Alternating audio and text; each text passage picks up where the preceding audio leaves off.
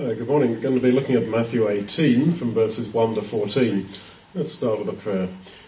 Lord God, our Heavenly Father, we pray that you will be with us as we look at the teaching of your beloved Son. And Father, we're going to read sober warnings from him, and we pray that we may give his words their full weight as the words of your Son, and that we might seek to live according to that Spirit, so that his Spirit might be ours. Knowing, Father, that if we do not have the Spirit of Christ, we are none of his. And we pray, Father, for your strength, because we want to be his, both now and forevermore, for his sake. Amen. Well, I thought we'd read Matthew 18 from 1 to 14, because we need to get the flow of the argument that's going on here. At that time, verse 1, at the same time, the Greek means. And what time is in view? Well, at the end of chapter 17, the Lord has explained that he is going to die on the cross. And I think he really expected them to sort of be sort of struck by that and to be deeply impressed by that. But what happened? There was an argument amongst them. They couldn't focus upon him there, which should have been the end of all the striving for advantage over your brother and all division, etc.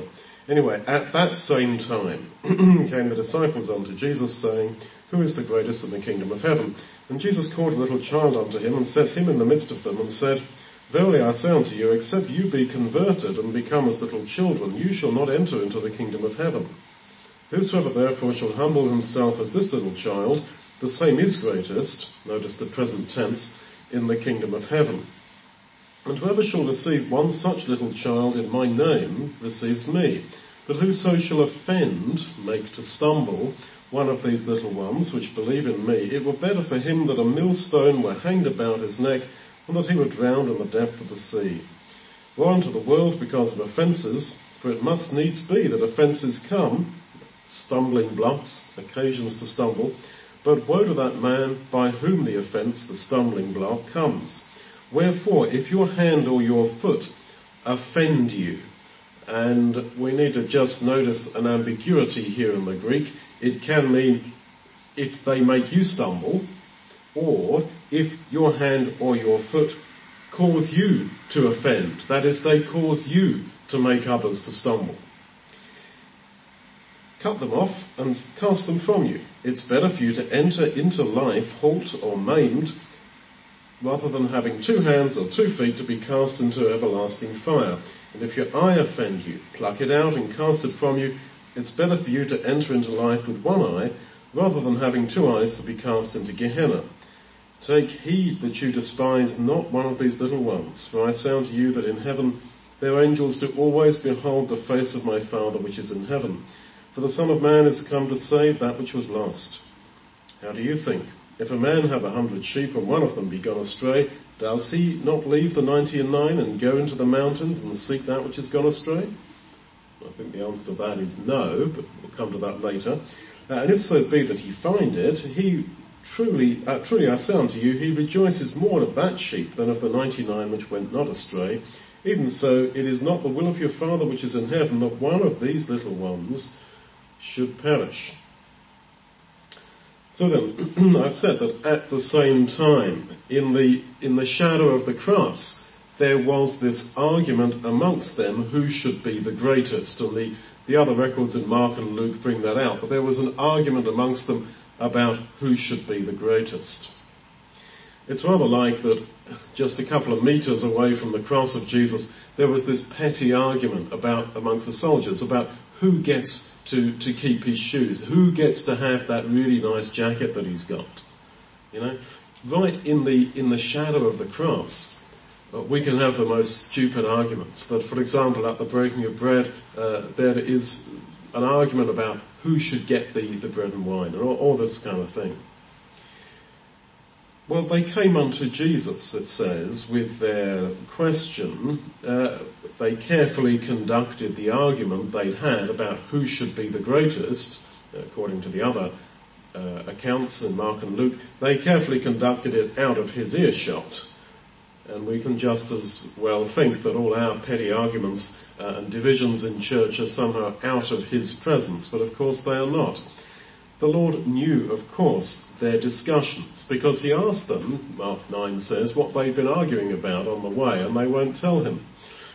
But Luke 9, the record in Luke 9, 46, 47 really brings this out clearly. There arose a reasoning, and the Greek is dialogismos, a dialogue. There arose a reasoning, a dialogue amongst them, which of them was greatest. And Jesus, perceiving the thought, and that is that same word, dialogismos, Jesus perceiving the dialogue of their heart, called the child. So in any case, they'd given the game away by asking who's the greatest in the kingdom. I wonder if there was the impression given that actually Peter was the greatest, because at the end of chapter 17, people had come, outsiders had come to the group and come to Peter and said, does your master pay tribute? As if Peter was even seen by outsiders as the sort of the leader of the pack. And there's no doubt that the Lord did have an inner three, Peter, James and John, and that Peter within that does appear to have been the one, shall we say, that the Lord had great hopes for. And I think that they realised that, and there was this tension because of it. And you notice the present tenses, who is greatest in the kingdom? They had picked up correctly the Lord's teaching about the kingdom as being not only about a future entity to be established on earth in a political form, but insofar as we are under the dominion of God as king, we are his kingdom. If we live by the kingdom principles that the Lord explained in the parables. That's why he says all the time, the kingdom of heaven is like this. Not it will be, but it is like this. And actually he's not talking in those kingdom parables about a political entity on earth. He's talking about life now, under the domination of God as king. Now, he really answers them pretty tough, because he uses this idea about who is greatest in the kingdom in verse 3, where he says, unless you be converted and become as little children, you will not enter into the kingdom. As if they're assuming that they are in that kingdom already, that they're in beneath that dominion of God's rulership and kingship. And he says, unless you're converted, you won't even be there. So don't even worry about who's going to be the greatest. Focus upon being like this child and on entering the kingdom. And of course, the greatest in the kingdom, the little child, all the way through we're going to see is Jesus talking about himself, because he is the greatest in the kingdom. So I think his answer is, in terms of Acts 8 verse 12, focus on the things of the kingdom and the things of the name of Jesus. He's saying, look, who's going to be greatest in the kingdom? Indirectly, with absolute spiritual culture, he politely basically says me. And he's saying focus upon being like that little child who wants to just cuddle up to me in my arms, and focus upon you entering the kingdom and be converted so that you might be there. Really, when you think about it, this question, who is greatest in the kingdom, really reflected a lack of understanding of the Lord, the greatness of the Lord Jesus. So he calls the child to him, and it's the same word used about the calling of the disciples. As if he's saying, look, this child is really one of you. I have called you, and I have called him. Now, it says in a lot of versions in verse 2 that he called the child unto him and set him in the midst of them, and you can get the idea, he sat him down.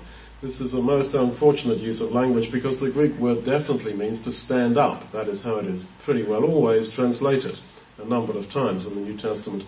Jesus calls the child and stands him up in the midst of them. In the midst, that implies they're in a closed circle. And we're told in the other records that Jesus sat.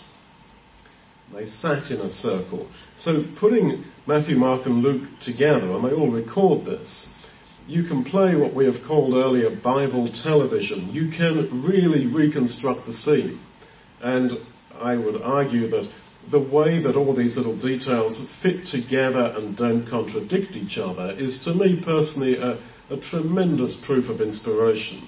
But this really proves to me that really these were eyewitness accounts that were guided by God in their write-up, and the fact there is no contradiction between them. I know people will try to find contradiction, but I'm not naive, and I have looked through the Gospels for years and years very closely, and putting them together, I don't find contradiction between the accounts. I find what one would expect of 3 or 4 men, the Gospel writers, writing an account of what they saw, and yet under divine guidance, so that they don't misremember. The Comforter helped them to remember all things, and so that it is all absolutely perfectly without contradiction. That to me is one of the greatest proofs that the Bible is true and therefore there is a God, because, even if you took 3 or 4 of us and said, now, just to account for what Duncan's talk this morning, some of you would for sure have misunderstood what I said. Some people would misremember. Some people may have just literally misheard. By the time you get misremembering, mishearing and misunderstanding of the content, you get 3 or 4 people, plus in the passage of time, if it's not, right after the meeting, but, sometime later, what did Duncan say that Sunday morning? You're definitely going to get contradiction. Absolutely. What colour sweater was he wearing? What was the colour of the background curtain? No, you're going to get contradiction. It's as simple as that. And the fact there are not those contradictions, and yet there is without doubt this evidence of eyewitness, close zoom up on the persons and the body language of the characters. These records are wonderful. They really are. And don't fall for all this petty, so-called higher criticism that tries to rip them apart and say, well, you got this wrong, you got that wrong. This is the work of men who have, and women who have no faith, who don't want to believe. The more you want to perceive beauty in the Gospels, the more you will see it. Because it's really there. And believe me, as I say, I'm not intellectually naive. I'm not one of these people who just wants to see truth there, and I blind my eyes to the inconvenient untruths in a case or whatever. Not at all. That's not how I'm wired as a person. As a person I would be somewhat skeptical rather than positively naive. That's just how I am. And I, even with that sort of wiring, come to the Gospel records, and I'm just in awe of the way that there is this perfect coincidence and congruence between them. So then, putting Matthew, Mark and Luke together, the Lord is sitting down. They're in a circle because the child is called into the midst. He calls the little child, and the child comes and he stands him in the midst of them. Okay? And that means, of course, the circle had to open a little bit, and we shall talk about that later. And then, putting, as I say, the records together, we're told that the Lord, in Luke 9:47, that the child stands by Jesus. Para in the Greek hymn. Para, Jesus means next to him, by him. And then in Mark 9:36, we're told that he takes the child into his arms, and the idea is cuddling him. Now, putting all that together, this has the absolute ring of truth and likelihood. The Lord calls the child. The child comes. The Lord stands him in the midst, because the kid doesn't want to do that. Well, the kid's shy, right? With all these grown men in a close circle. The Lord stands him there, but the child doesn't want to stand there.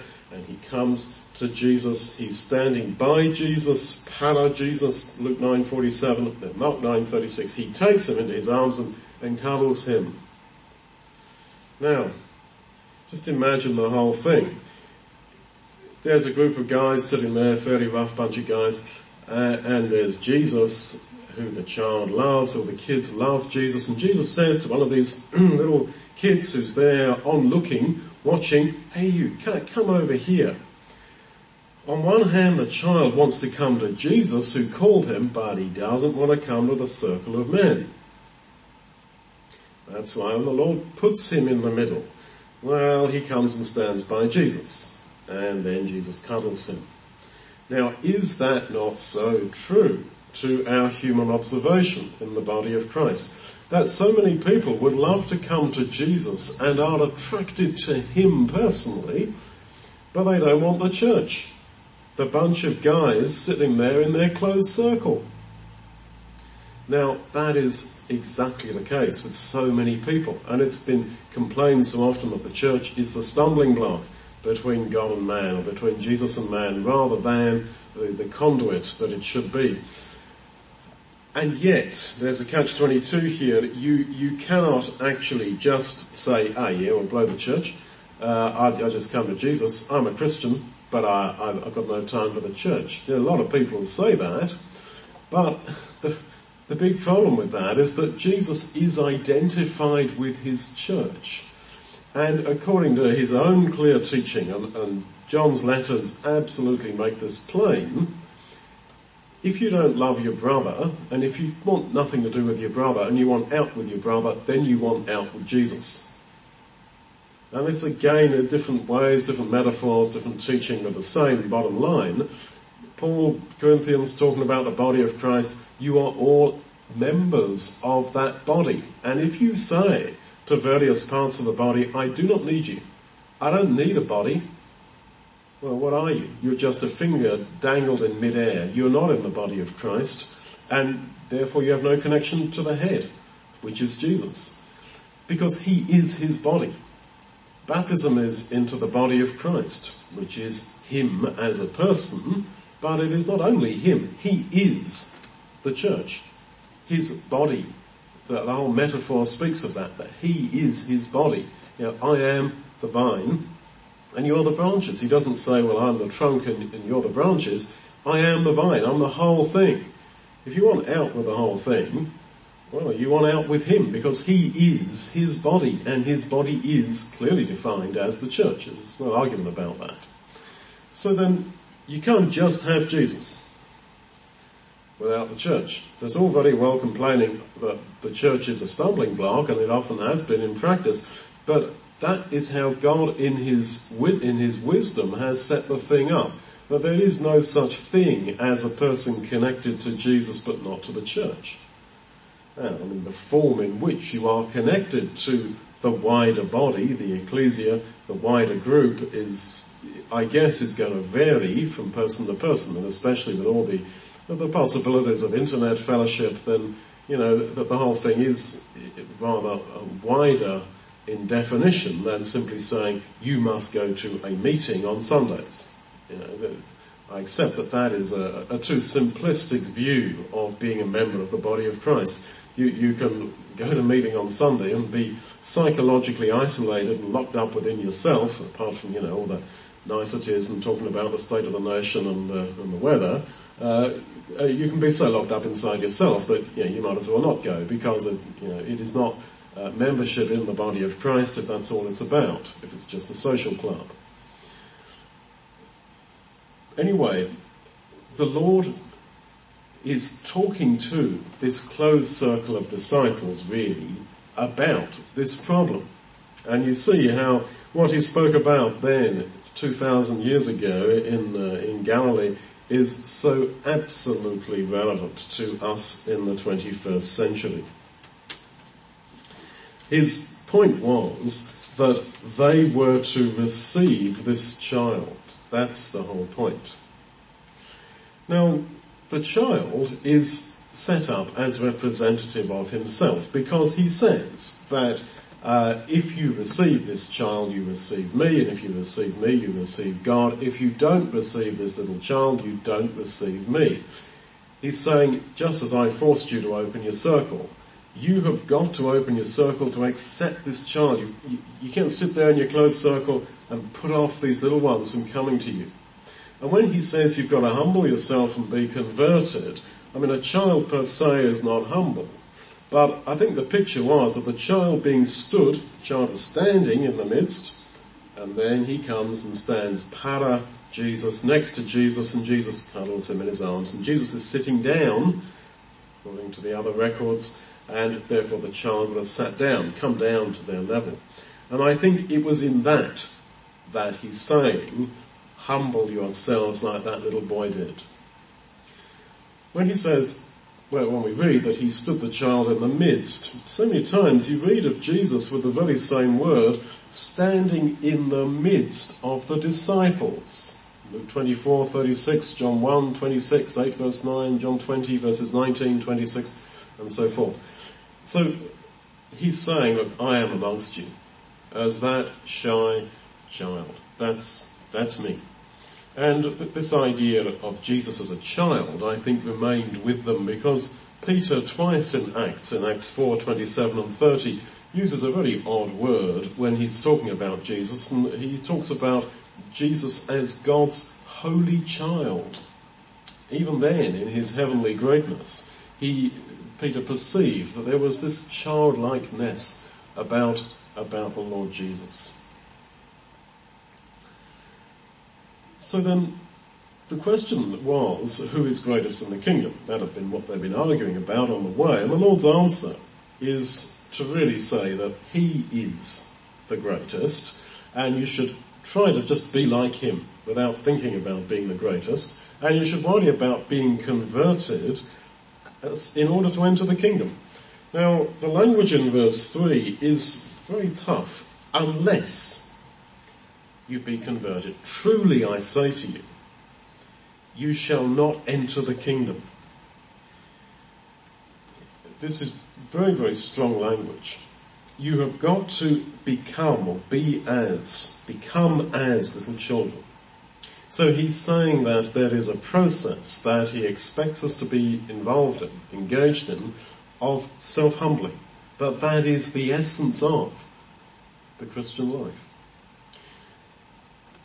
Unless you are converted, but weren't they already converted? If you go back to Matthew 13, verses 15 and 16, Jesus laments how generally Israel have not responded to the word, to the preaching of John the Baptist that I suggested, and therefore they have not heard with their ears, understood with their heart, and they have not been converted. But blessed are your eyes, for they see, and your ears, for they hear. And he says that is the basis of conversion. So on one basis, on one level, they have been converted. But now he says, you've got to become like children to be converted. And later on he's going to say to Peter, when you are converted, strengthen your brethren. That's in Luke 22.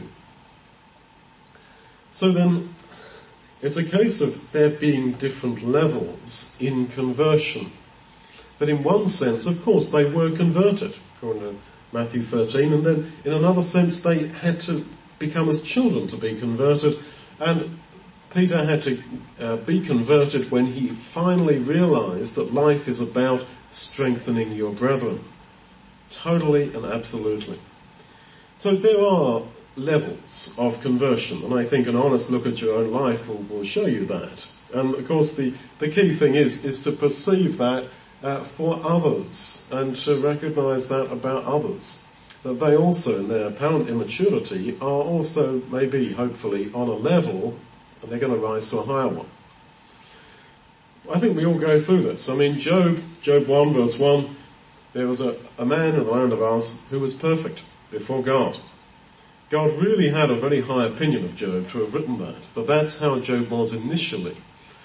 And yet at the end he says, I heard of you by the hearing of the ear, but now my eye sees you. In other words, all that theory had to be converted into practice. And you see it in Peter's life. It was through the denials that he came by the fire. 3 times, do you love me? Undoing the 3 denials that he'd made, also by a charcoal fire. And then being given the commission to feed my lambs. When you are converted, strengthen your brethren. So then there must be always this whole process of growth. That's the idea, I think. Now the Lord says that you've got to humble yourselves, and this was exactly the message of John the Baptist, who the disciples, had apparently followed. Because the same word is used in Luke 3 verse 5 in his teaching about the mountains must be brought down so that the glory of the Lord can travel over that road to Zion. He was teaching humility, and yet the disciples, it seemed, hadn't really grasped that idea from him. Now, I have said that Jesus is presenting himself as the little child, and he says that you've got to humble yourself and become as that little child that you might be the greatest. I believe that is a sustained allusion to this whole passage here in Philippians 2. Remember, in Philippians 2 there is a hymn of praise to Jesus, and the hymn talks about 7 progressive stages of self-humiliation in Jesus that sort of came to its apex really in even to the death of the cross. He humbled himself and became obedient to death, even to the death of the cross. And then there are 7 stages of exaltation. Unfortunately, that hymn has been misunderstood, of course, by Trinitarians and the like, to teach that this is Jesus coming down from heaven, becoming a man, when he used to be God. This is not the case at all. The allusion throughout it is also to Isaiah 53. It is specifically talking about the death of the cross. And it's talking about the mind, the mental attitude of Jesus, that this 7-stage progressive self-humiliation in his mind, finally to the death of the cross, and then the 7 stages of high exaltation. And then he let this mind be in you, which was also in Christ Jesus. That's how the whole thing is introduced. So this is talking in Philippians 2 about a state of mind. And yet the Lord is saying that you've got to humble yourself, bring yourself down as that child, so that you might be lifted up to be the greatest in the kingdom. And that was him. That was him, definitely. Now, how do you humble yourself? You can't take a week off work or just take a few hours out and think, now, I'm just going to focus on self-humbling. It doesn't work like that. There's no button you can press on your head that sort of makes you humble. And yet it's so important. Now, Paul speaks to Corinthians 12 verse 1 of how God had humbled him. 1 Peter 5:6, Peter says that we've got to humble ourselves under the mighty hand of God, that he may exalt you in due time. The idea is that God is going to humble you, but you've got to be a willing part of the process.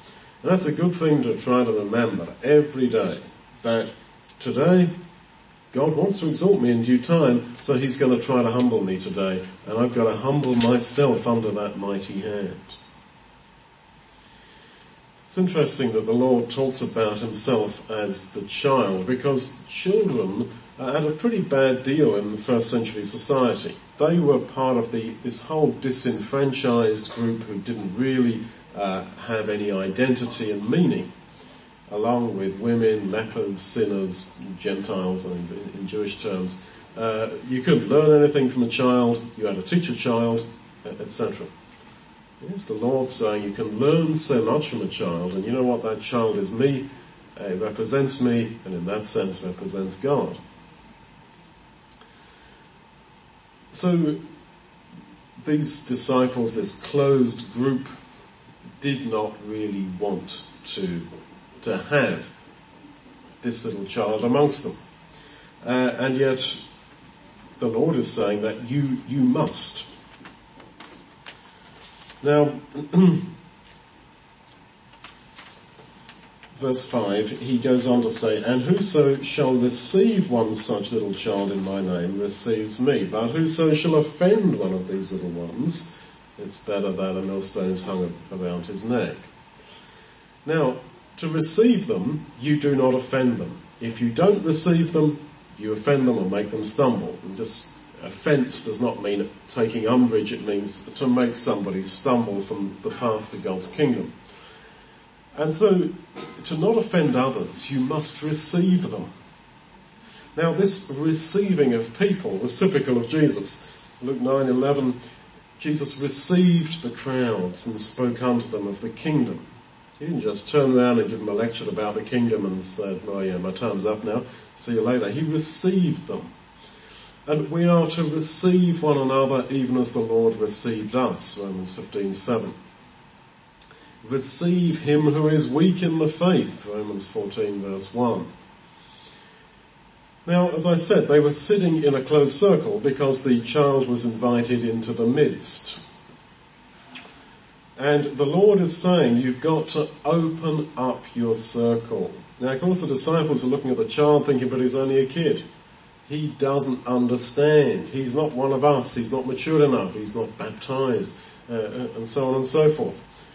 And the Lord is saying, you must receive the little ones, or else you will offend them. You will make them stumble.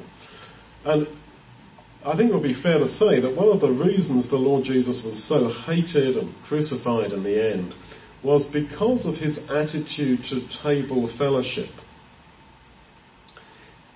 In the first century, it was incredibly significant with whom you broke your bread, with whom you ate, with whom you sat at table. And the Lord, of course, sat at table and broke his bread with all kinds of sinners, prostitutes, tax collectors, the rest. And people were shocked.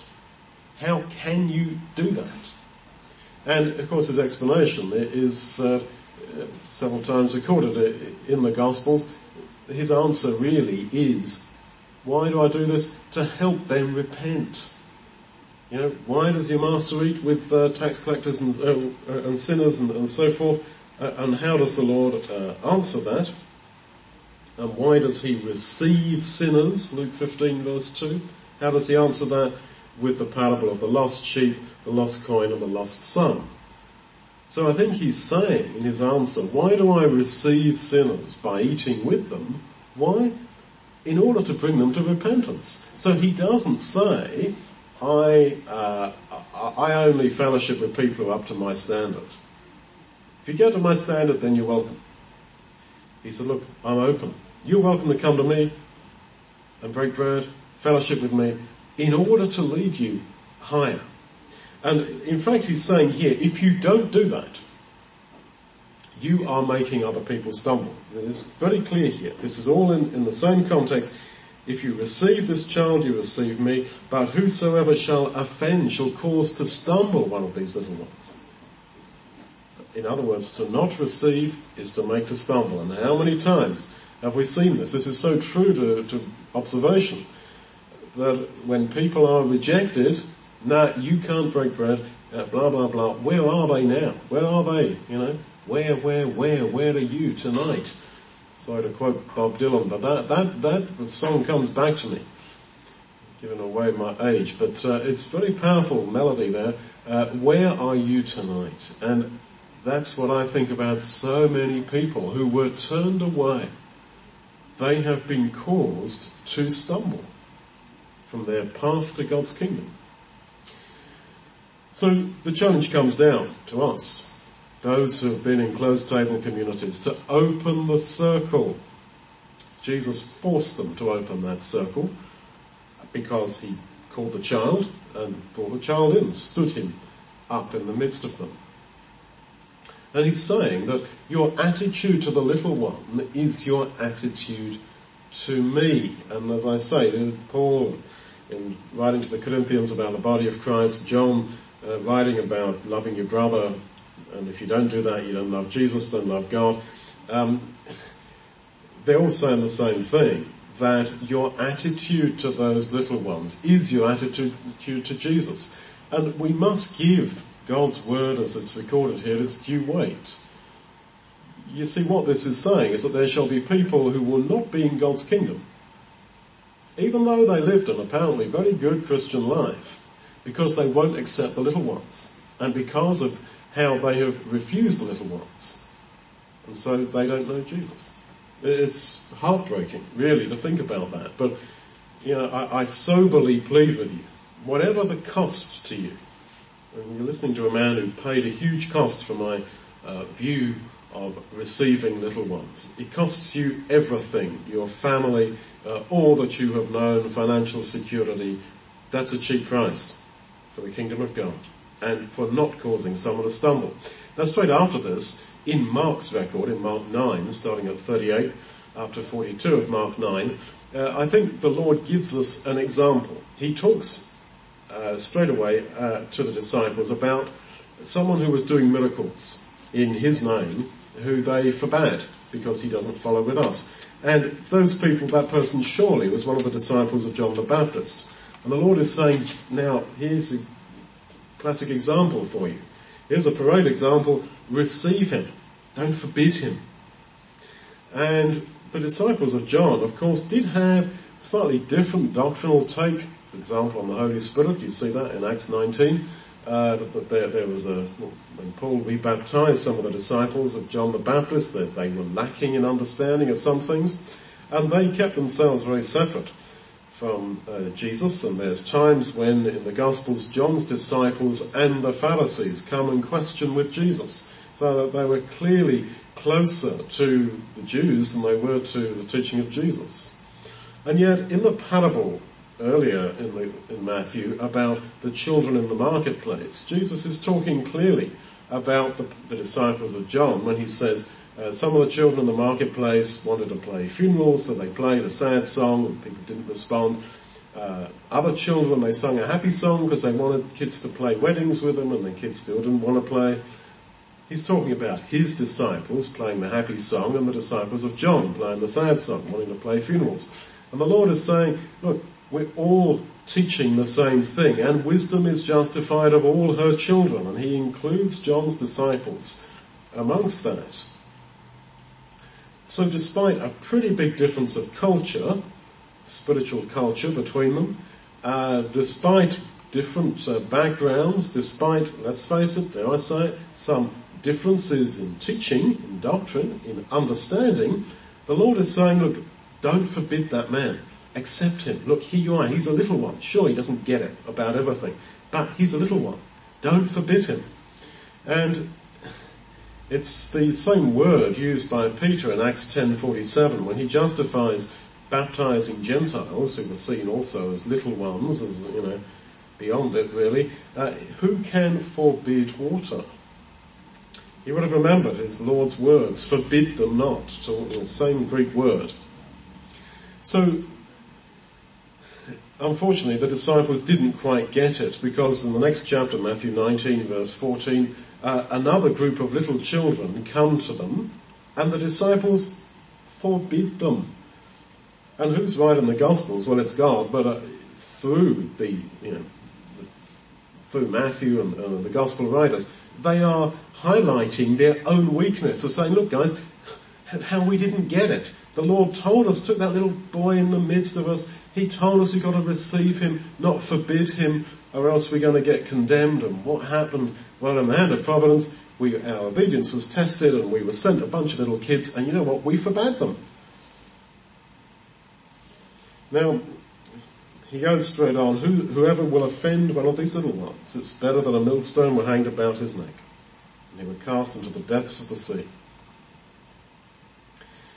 Now, one of these little ones, I think the interpretation could justly be made of that, even just one.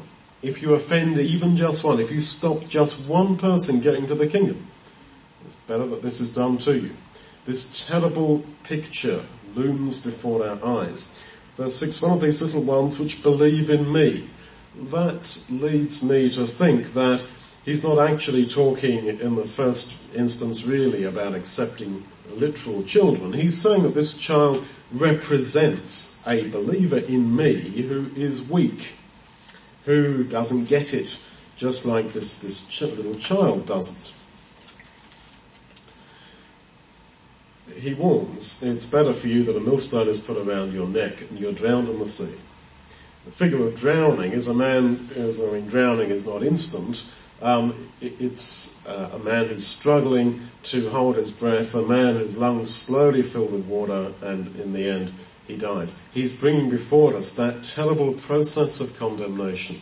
But this is the absolute language of Revelation 18:21. The Babylon shall be cast into the sea, like a great millstone.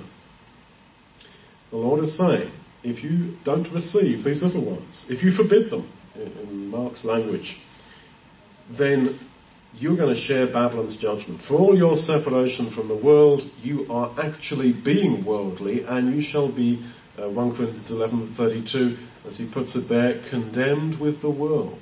Get back into the world. Oh, but Lord, we were separate from the world in the truth. No. You were worldly because you condemned little ones. You forbade them. And, when Peter says, who can forbid water? The whole idea of forbidding people baptism because they are not ready, as is seen, as is thought, you don't know enough, you're too little, or because you're married to the wrong person, or because this or that or the other.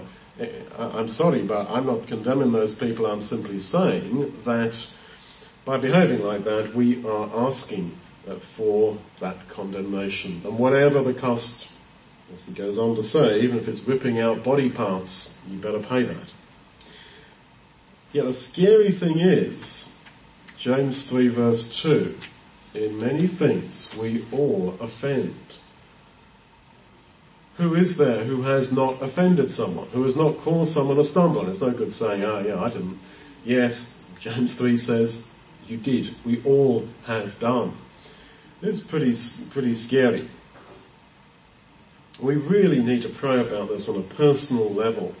Think about those whom we have offended and made to stumble. And my prayer is that God will somehow compensate to those people for the damage I have caused them. And I urge you to do the same. And do not think within yourselves that you didn't do it. James 3:2 says, you're lying. You did. Anyone who's had any involvement with any kind of closed table fellowship, as many of us have done, you've done it. Don't say you haven't. By refusing somebody, by rejecting somebody, by giving them nightmares at night. People have probably had nightmares because of you. Don't say, but it was the others. No. You can blame it on others. If you're part of a community that says you cannot break bread because of this, that or the other, you are offending people. And take it seriously and stop saying, it wasn't me. It was a difficult case. No. We have to face up to our bad behaviour, and it's as simple as that.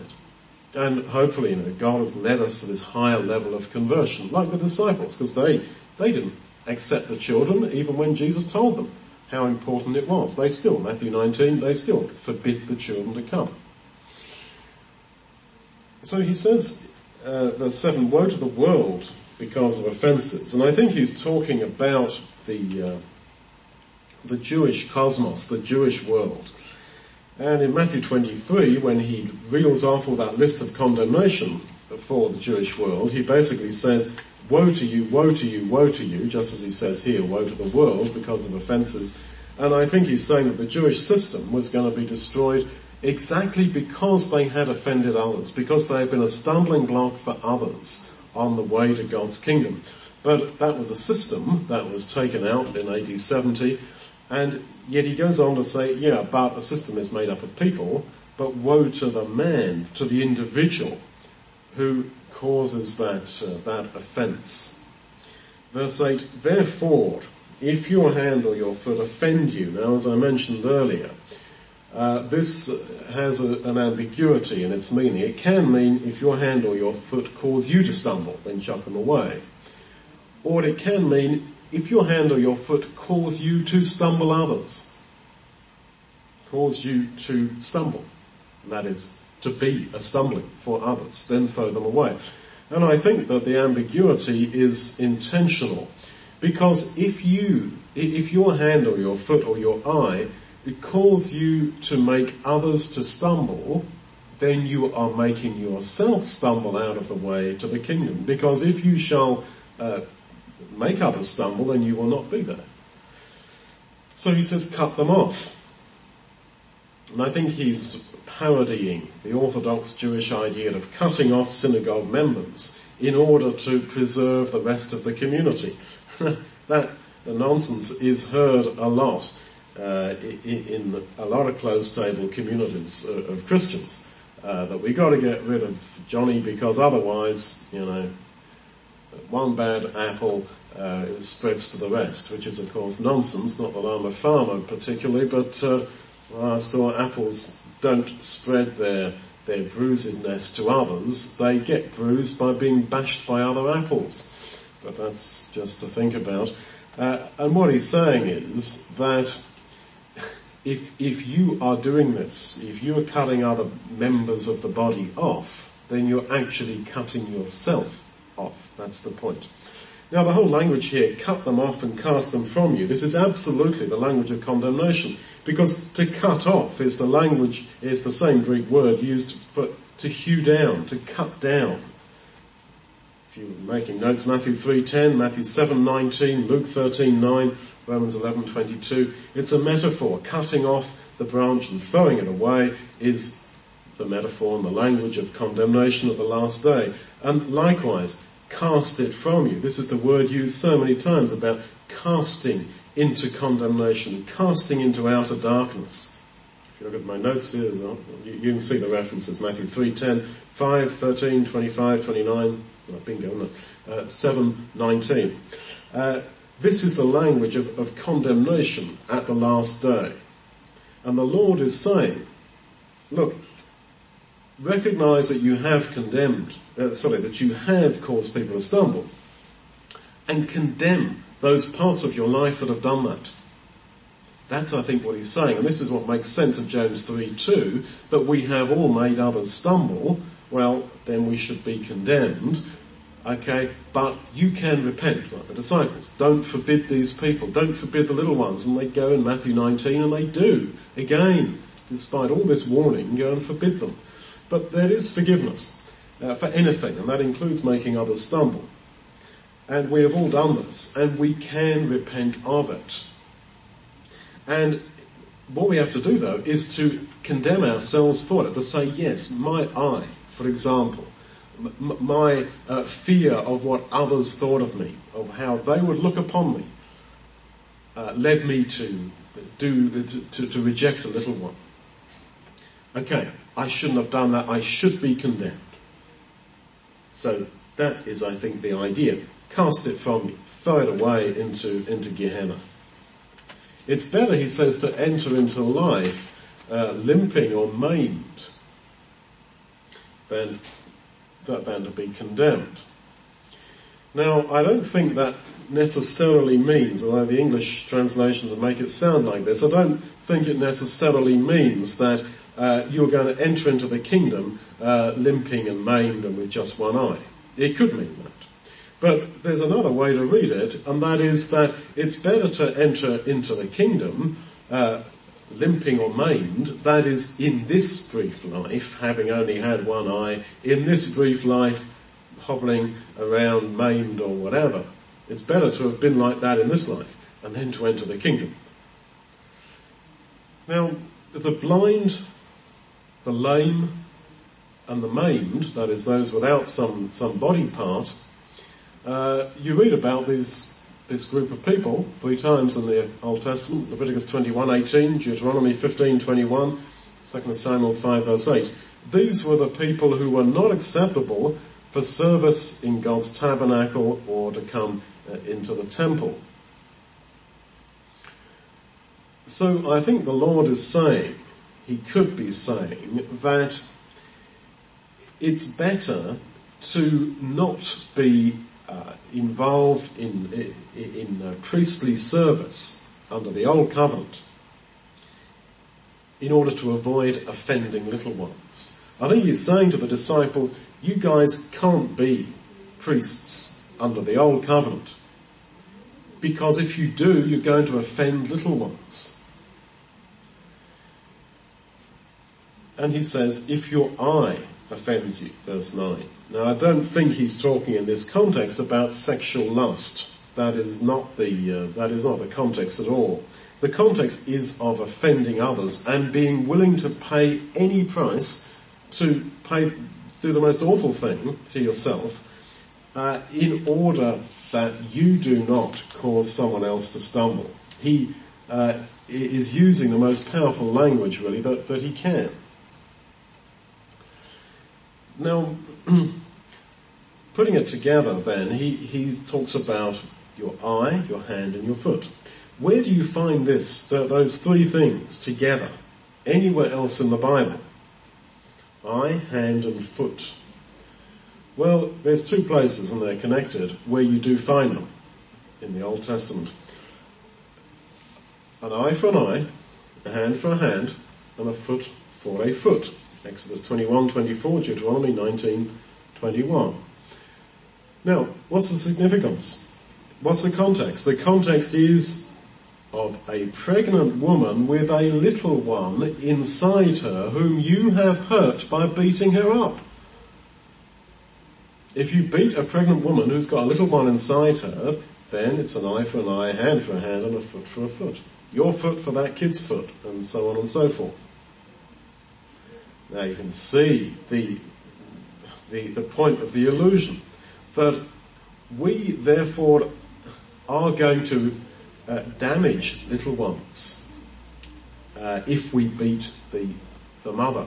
You could take it as far as the Lord saying that, you can damage people even before they come to spiritual birth, so that when they are born spiritually, they are handicapped and lame in a spiritual sense. So then, this is what we are doing. The equivalent under the Old Covenant's idea of beating a pregnant woman so that you damage a child inside her, the Lord is saying, that's what you're doing. You're beating up a pregnant woman. Oh, no, I wouldn't do something like that. Yes, you are. Yeah, you are. That's what the Lord is saying. And this allusion, I think, would have been picked up immediately by the Jewish minds of the first century who heard this. He's saying that's what you're doing as soon as you say to a little one, you can't come here. I will not receive you. I will not accept you. I forbid you. And as he goes on to say, if you despise one of these little ones, that's what you're doing. If you say that you can't break bread, or you can't be at this table, or whatever, or I forbid water to you, you're despising them. You're up yourself. You have a superior opinion of yourself. And in 1 Corinthians 11:22, I think that Paul alludes here when he warns that by having your own exclusive attitude to the breaking of bread, which is the context there in 1 Corinthians 11:22, he says, you despise other brethren, and you despise the church of Christ. That's exactly the problem at Corinth, the super brethren who thought that we are somehow superior. Now, the Lord uses the idea of despising elsewhere in his teaching as the counterpoint, as the opposite to loving. You either love someone or you despise them. He uses despising as the opposite for love.